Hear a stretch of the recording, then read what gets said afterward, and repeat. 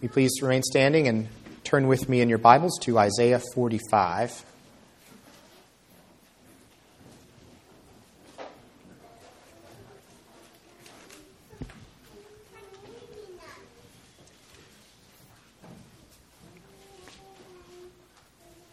Isaiah 45, verses 14 to 25.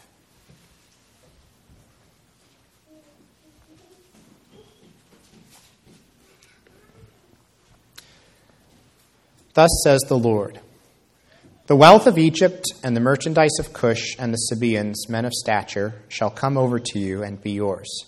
They shall follow you. They shall come over in chains and bow down to you. They will plead with you, saying, surely God is in you, and there is no other God, no God besides him. Truly you are a God who hides himself, O God of Israel, the Savior. All of them are put to shame and confounded, and the makers of idols go in confusion together. But Israel is saved by the Lord with everlasting salvation. You shall not be put to shame or confounded to all eternity. For thus says the Lord, who created the heavens, he is God. Who formed the earth and made it. He established it. He did not create it empty. He formed it to be inhabited. I am the Lord, and there is no other. I did not speak in secret in a land of darkness. I did not say to the offspring of Jacob, seek me in vain. I, the Lord, speak the truth. I declare what is right. Assemble yourselves and come. Draw near together, you survivors of the nations. They have no knowledge who carry about their wooden idols and keep on praying to a God that cannot save. Declare and present your case. Let them take counsel together. Who told this long ago? Who declared it of old? Was it not I, the Lord? And there is no other God besides me, a righteous God and a Savior. There is none besides me. Turn to me and be saved, all the ends of the earth. For I am God and there is no other. By myself I have sworn. From my mouth has gone out in righteousness a word that shall not return. To me every knee shall bow, every tongue shall swear allegiance. Only in the Lord it shall be said of me, our righteousness and strength. To him shall come and be ashamed all who were incensed against him. In the Lord all the offspring of Israel shall be justified and shall glory. Amen. Let's turn now to Acts 16.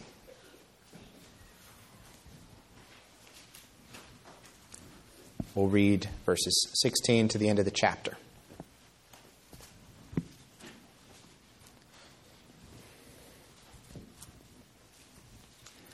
As we were going to the place of prayer, we were met by a slave girl who had a spirit of divination and brought her owners much gain by fortune-telling.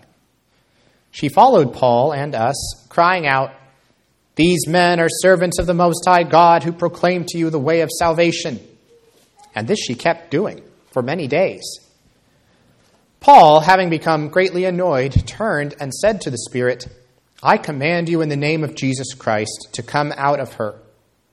And it came out that very hour. But when her owners saw that their hope of gain was gone, they seized Paul and Silas and dragged them into the marketplace before the rulers. And when they had brought them to the magistrates, they said, these men are Jews. They are disturbing our city. They advocate customs that are not lawful for us as Romans to accept or practice. The crowd joined in attacking them, and the magistrates tore the garments off them and gave orders to beat them with rods. And when they had inflicted many blows upon them, they threw them into prison, ordering the jailer to keep them safely. Having received this order, he put them into the inner prison and fastened their feet in the stocks.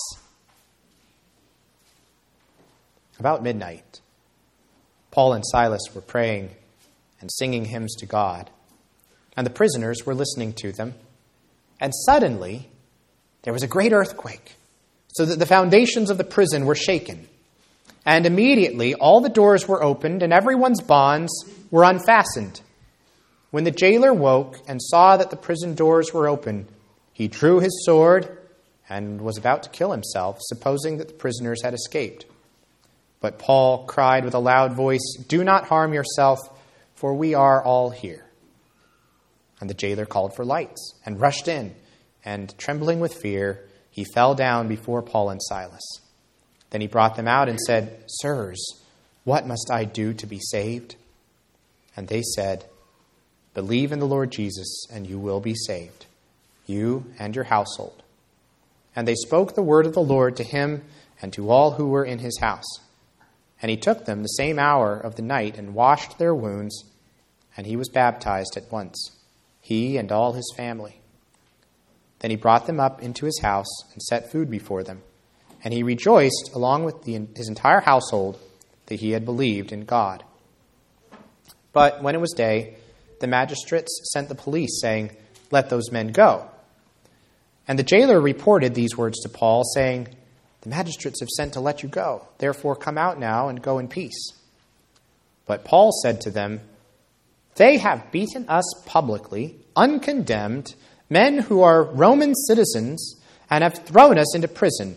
And do they now throw us out secretly? No, let them come themselves and take us out."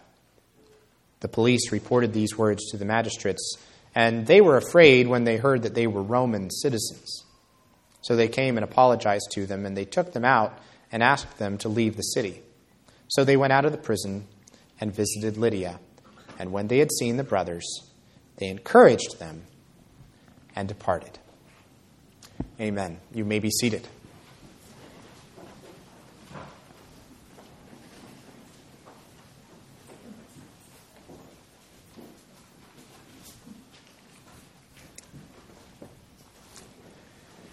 There are a lot of words in the Christian vocabulary that people throw around, and everybody kind of acts like everybody just knows what those words mean. But I'm not sure that everybody does know. And I'm not just talking about the kind of $10 words like propitiation or predestination or something like that. It's actually more the simple words. It's the ordinary sounding ones.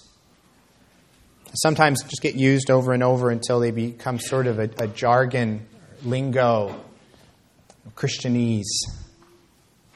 And they can tend to lose their biblical content and actually kind of pick up some content that's not from the Bible, things that people have added on until you get to the point where it's like the Princess Bride, you keep using that word. I do not think it means what you think it means. One of those words, I think, is the word salvation. Salvation. If I ask you what does salvation mean, you might think, everybody knows what salvation means. Come on. Then I ask you, what does it mean? What does it mean? Do you have a full-orbed understanding of what the Bible really says that we're saved from, of how we're saved, and who does the saving? And what that all really means. Well, salvation is a key term here in Acts chapter 16.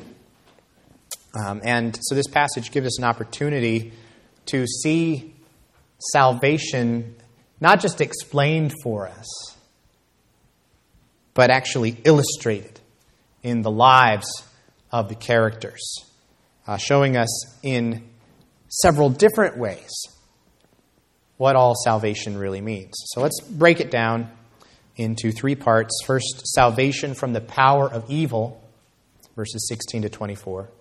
Second, salvation from bondage and death, verses 25 to 34. And then third, salvation from condemnation and shame, verses 35 to 40. So salvation from the power of evil, salvation from bondage and death, and salvation from condemnation and shame. In the Lord's Prayer, Jesus teaches us to pray, "Lead us not into temptation, but deliver us from evil." As Paul and Silas continue their pioneering missionary journey here in Philippi, they're trying to bring the good news about Jesus to the whole city, which is part of a whole empire that is subject to the power of the evil one, the kingdom of Satan. Paul and Silas and Timothy and Luke are on the bleeding edge here of the advancing message of the resurrection of Christ. That shockwave with its epicenter at Pentecost is rippling outward. And now it has reached as far as what Luke called the leading city of Macedonia, a colony of Rome. So what is Satan's countermove going to be? What is his gambit in response? As we were going to the place of prayer, we were met by a slave girl who had a spirit of divination and brought her owners much gain by fortune telling. Where it says the spirit of divination, the Greek word there Luke uses is actually a little bit more specific. He calls it a python or pythia spirit.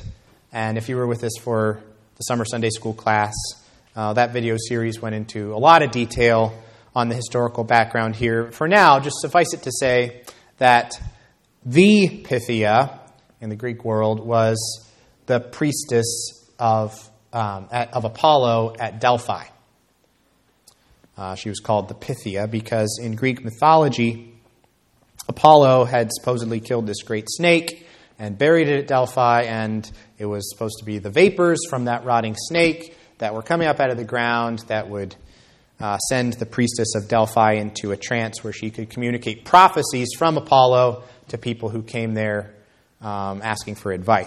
And apparently the handlers of this slave girl were marketing her as having similar kinds of powers, as though she too could give people messages from the gods.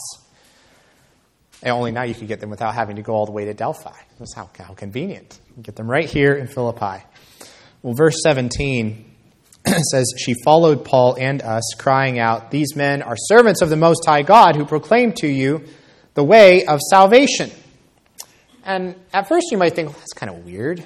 She's telling the truth. Why is a demon telling the truth here? And one explanation is to say, well, maybe it's kind of like reverse psychology. So if the demon says it first, then maybe it will kind of trivialize the message. Maybe people won't take it seriously or something like that. That could be, but I think there's a better perspective on this that some writers share. Remember, whenever an experience of the Christians in Acts is very similar to something that happens with Jesus in the Gospel of Luke, we should pay attention because Luke often makes connections between the Gospel and the Book of Acts, the Gospel of Luke and the Book of Acts. They're telling one story, and there are many parallels between Jesus' ministry and the apostles' ministry. In particular, here we should be thinking about Luke chapter 4. And there was a man in Luke 4 who had the spirit of an unclean demon who comes to Jesus and he says, "I know who you are, the Holy One of God." And in fact, later in that same chapter, it says there were actually demons also came out of many crying, "You are the Son of God." But, Luke says, Jesus rebuked them and would not allow them to speak. Why? Because they knew that he was the Christ. It's very odd. They knew that he was the Christ, but Jesus doesn't want those demons to proclaim that. This is very early on in Jesus' ministry.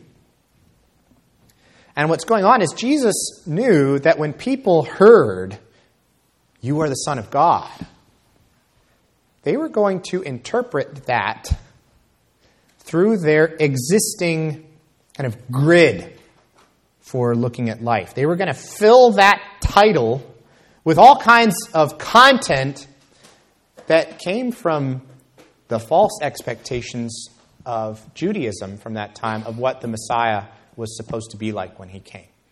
And Jesus wanted to take a different approach. He wanted to teach people. He wanted to teach them what the kingdom of God is really like, what it's really all about, so that then later when he revealed himself to them as the king of that kingdom, they would have a clearer understanding of what he was all about and his mission. And what the demons were doing is they were short-circuiting that plan. They were giving people the right jargon, the right lingo, but without the right content or meaning. Formally correct, but actually deceptive. Well, now Paul and Silas are not in a Jewish environment anymore, so it's not the problem of of the first century Judaism that is in play here. But, the people in Philippi had their own set of assumptions. They had their own grid for hearing this vocabulary about the Most High God and the way of salvation. The culture of Philippi, which was Roman culture, was what we call pluralistic. Pluralism is when a culture accepts many different religions, many different approaches to spirituality. And sure, you might have different groups who all like to think of their particular favorite deity as the highest, as the best. I like the Braves the best. That's my team. You like the Yankees. But we all like baseball, so we're all basically playing the same game, right? That's the idea behind a pluralistic society. The more things change, of course, the more things stay the same. We live right now in a world that on the surface looks very different from ancient Rome, but we still live now in an ultra pluralistic culture. You like Jesus, I like Buddha, he likes energy crystals, but we all like being spiritual. And so we're all playing the same game. That's the way people think, by and large. That's the way the people of Philippi might have heard this message of the fortune teller when she said, they're proclaiming to you the way of salvation. Well, the way you hear that depends on what you think your biggest problems are. What do you think you need to be saved from? If it's poverty, well, then salvation means prosperity, means money. If it's sickness, well, then salvation means better health. If it's mental distress, then salvation means therapy. See, just because she said, these are servants of the Most High God proclaiming to you the way of salvation, doesn't mean that people were going to understand what that means. And neither will people understand that lingo now if we just keep saying the words without spelling out for people who Jesus really is, what he really is calling us to, what we really need to be saved from, and what he's really saving us for. And as it turns out, that is precisely what Christ begins to make clear in verse 18, where Paul turns and he says to this demon, I command you in the name of Jesus Christ to come out of her, and it came out that very hour. This girl is experiencing firsthand the saving power of the kingdom of God. The salvation of Jesus Christ through the power of the Holy Spirit, delivering her from the domination of the kingdom of darkness, setting her free, no longer to be enslaved. That's part of what salvation means. It's not all that salvation means, but it is a major part of what salvation means. It is salvation from the power of evil and of the evil one.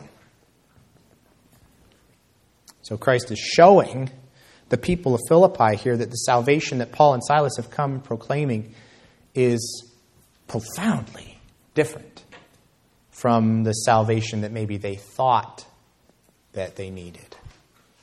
The Most High God, Paul and Silas have come proclaiming, is not just another deity to add to their pantheon or even to put at the top of their pantheon.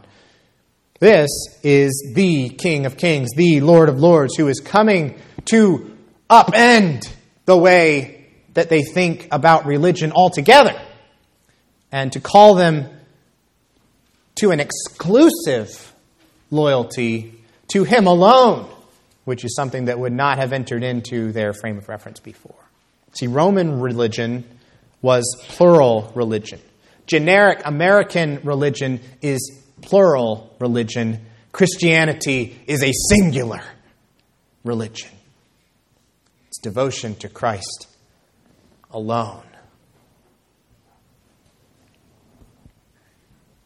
Well, in verse 19, the masters of this slave girl get the message better than you might expect. They know that Paul and Silas haven't come to play the same game that the rest of the Roman world is playing. They are upsetting the board. trying to put something new in its place.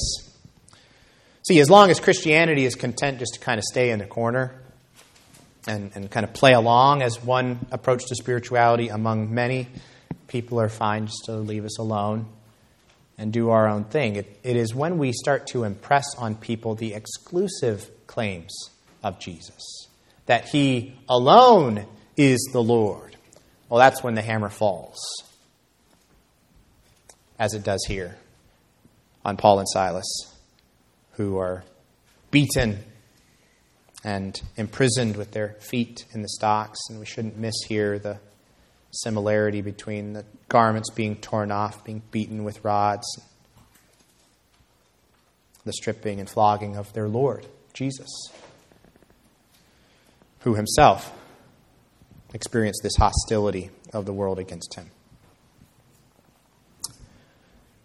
Well, in God's good providence, of course, this very imprisonment of Paul and Silas actually is part of Christ's plan for continuing to reveal His salvation in the city of Philippi, now in another way, to open up another aspect of that salvation. Because through Jesus, we are saved not only from the power of evil, we are saved also from bondage and death. And that's the second point this morning. Psalm 146:7 says, "The Lord sets the prisoners free." That's something that God does. It's part of His character. And He has already done that repeatedly in the book of Acts. Remember all the apostles being set free from prison in Acts 5. Peter in Acts chapter 12. Well, now again, Christ supernaturally shakes this prison with an earthquake. He breaks Paul and Silas's bonds. And why does He do that? He is doing it to demonstrate, to illustrate the kind of salvation that this good news message is talking about. It is not a helping hand to nudge basically good people on the way to becoming the best version of themselves. That's the kind of salvation contemporary Western Americans are looking for. Just a little help to become a better you. No, salvation is the sovereign breaking in of the power of God to bring release and freedom where there was only captivity and helplessness before. See, what Christ did spiritually for the slave girl, He now does again physically for Paul and Silas in their release from prison. But now here's the catch. What means release and rescue for Paul and Silas means something very, very different for the jailer. For the jailer, it means disgrace and death. Isn't that interesting? When he asks Paul and Silas in this very crucial scene, "What must I do to be saved?" We can't read that out of context. Sometimes we take that out of context and kind of idealize it. But when he asked that question, do you think that this jailer had in mind, Paul and Silas, how can I get to heaven when I die? How can I keep from going to hell? No, that's not what's on his mind. He's not thinking in those terms. He hasn't been taught those kinds of Christian concepts. What has happened, though, is he has just come face to face with two terrifying things. One of them is the great earthquake, where the very foundations of the prison were shaken, and to this man, an earthquake would likely have had a spiritual significance. Someone with a capital S is angry. He's felt the earth move under his feet, and he doesn't understand exactly who, he doesn't understand exactly why, but he knows he needs to be saved from death at the hands of this one who is, it seems, coming in judgment, whoever it is who has done this. What must I do to be saved? He also knows that his life is now in danger because of his duty as a soldier. If the prisoners escaped, his life could be forfeit because he was responsible to guard them. And that also drives him to his knees before these servants of the Most High God. Maybe he'd heard that slave girl's announcement. Maybe he had heard about how these men proclaim to you the way of salvation, and perhaps He knows about the divine power that worked through them when that spirit was forced to leave that girl. And now perhaps he still doesn't know fully what exactly salvation means, but he knows that these men have the answer. And he's ready to learn. And so he asks them, "Sirs, what must I do to be saved?" People don't have to be able to articulate everything to know that they need God to intervene in their lives, to do for them what they cannot do for themselves, to rescue them from a desperate, hopeless situation, just to say, "Save me." And it's in response to that heart cry of this jailer that Paul and Silas are able to cut through this man's darkness and show him a way of salvation that is surely not what he pictured. Of all the possible answers to that question, you can think of some of the ones he might have imagined. "What must I do?" he asked. What sacrifice do I need to offer to appease this God who's brought this earthquake? What ritual do I need to go through? What rules do I need to follow? These are the questions that people are still asking. These are all the ways that people still think that they can fix the problem. They know their lives are messed up. They know that God is not pleased with them, even if it's just sort of a vague notion, vague impression of this.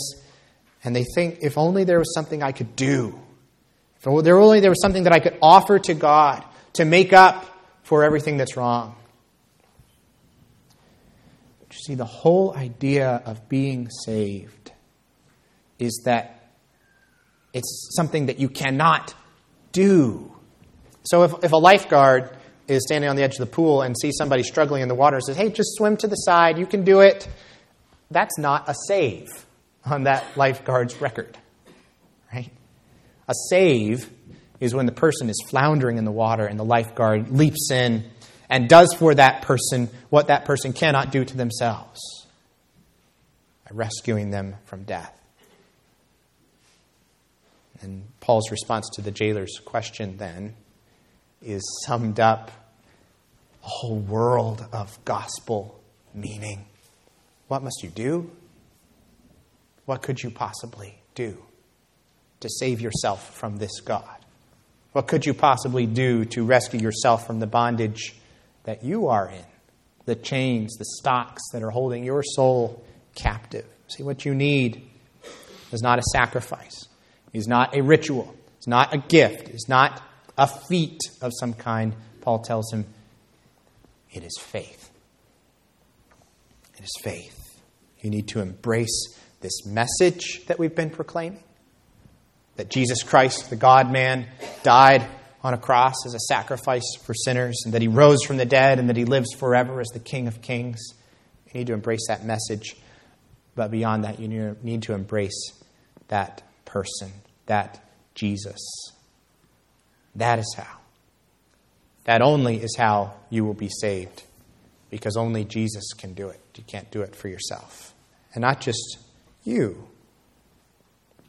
either. See, he continues broadening this man's understanding of salvation. Their answer is so much bigger than the question that he thought he was asking. This is not just about you appeasing the angry deity that you perceive behind this earthquake. It's not just about escaping the wrath of your superiors if they find out that you failed as a jailer. This is about your entire family entering into a new community, a covenant relationship in the family of God. This jailer had no concept of this. You see how the answer is bigger than the question. And that is indeed what starts to happen immediately as this man who just hours before was in an adversarial relationship with these men. These were his prisoners. He was their jailer, putting them in the stocks. But now, what is he doing? Now he's washing their wounds. He's feeding them a meal. He and his family are listening to them explain the good news about Jesus. They're being baptized. And by the way, as a sidebar, it's significant that the whole family is baptized at this point. It's true. It does not say that an infant baptism took place explicitly, but that's not the point. The point is that in principle, it is the whole household that receives the covenant sign as this man leads his family together in uniting with the people of God, entering the covenant community. So I wouldn't say this passage proves infant baptism, but it does establish the principle of household baptism. And also probably baptism not by immersion. It doesn't say that they went down to the river and got baptized. It doesn't say that they took some time to fill some huge containers in the house to immerse the people in. It simply says they were baptized at once. And I think that implies a simpler mode that did not require large amounts of water like you'd need for an immersion. So just note that in passing, but now let's get back to the main stream of the passage. We've seen so far salvation illustrated in terms of salvation from the power of evil, in the case of the slave girl. We've seen it in terms of salvation from bondage and death, in the case of the jailer.